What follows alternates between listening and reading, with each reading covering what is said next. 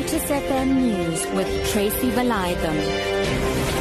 10 o'clock, good morning. The ANC caucus in the Gauteng legislature has added to its voice to the condemnations against remarks made by EFF leader Julius Malema against former President Nelson Mandela.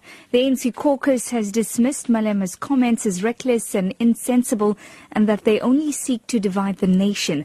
Malema has drawn flack for saying Mandela abandoned parts of the Freedom Charter after surrounding himself with rich white men on his release from prison in the early 90s. He's said to have made the comments while on visit to the United Kingdom. ANC Chief Whip Brian Hlongwa. Those utterances are quite regrettable. However, our own focus is on preserving and defending the memory and legacy of Nelson Mandela, the stalwart, the icon, the father of our nation. Tomorrow, the 5th of December, will mark the second year since his passing on. So as a symbolic gesture of preserving his gallant memory would be on the streets and then, of course, reflecting on his life and times. Mobile network MTN says regulators in Nigeria have adjusted the company's multi-billion-dollar fine upwards again from $3.4 billion to $3.9 billion. On October 26th, MTN announced that it had been fined $5.6 billion in Nigeria for failing to disconnect up to 5 million unregistered SIM cards in a timely manner. Yesterday, the mobile network said that the Nigerian Communications Commission had cut the fine to $3.4 billion. This morning, MTN told shareholders that the fine had actually not been reduced by 35% as indicated, but actually by 25%.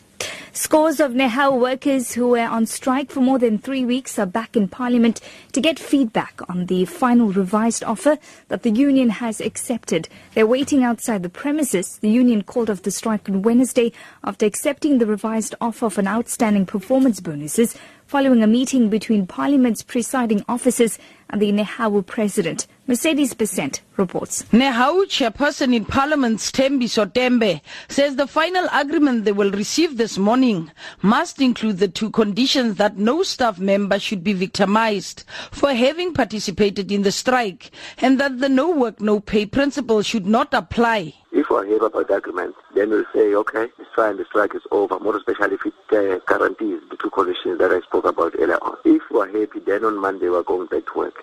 If we are not happy, then we'll continue with the strike. If the final breakthrough is made this morning, it will bring an end to an almost 1 month strike. About 17,000 grade 12 learners in the Vembe district of Limpopo are rewriting the Life Sciences question paper 1 today. The paper was leaked last month. The leak was first detected at Marude Secondary School in Limpopo. About 80 matric learners at the school say they are not confident about how they will perform the second time around. The last paper was so easy and I can manage to get maybe 15 above. But this one, this is coming today, I can feel it in my soul that it would be hell. As a learner from Marude Secondary School, and I'm very proud of my school, but for this time, I'm very disappointed.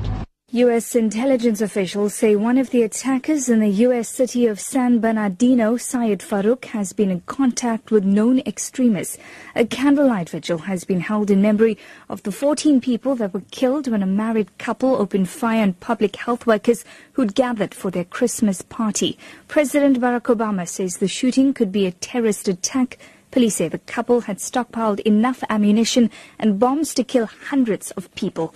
The BBC's John Sopel reports. The FBI will be studying their computers, mobile phones and flash drives to see if others were involved. Meanwhile, the officer who led the first responders at the scene has described the appalling carnage when they arrived. Lieutenant Mike Madden said his officers had to step over and initially ignore people with appalling injuries as they went in search of the attackers to prevent more people being wounded and killed.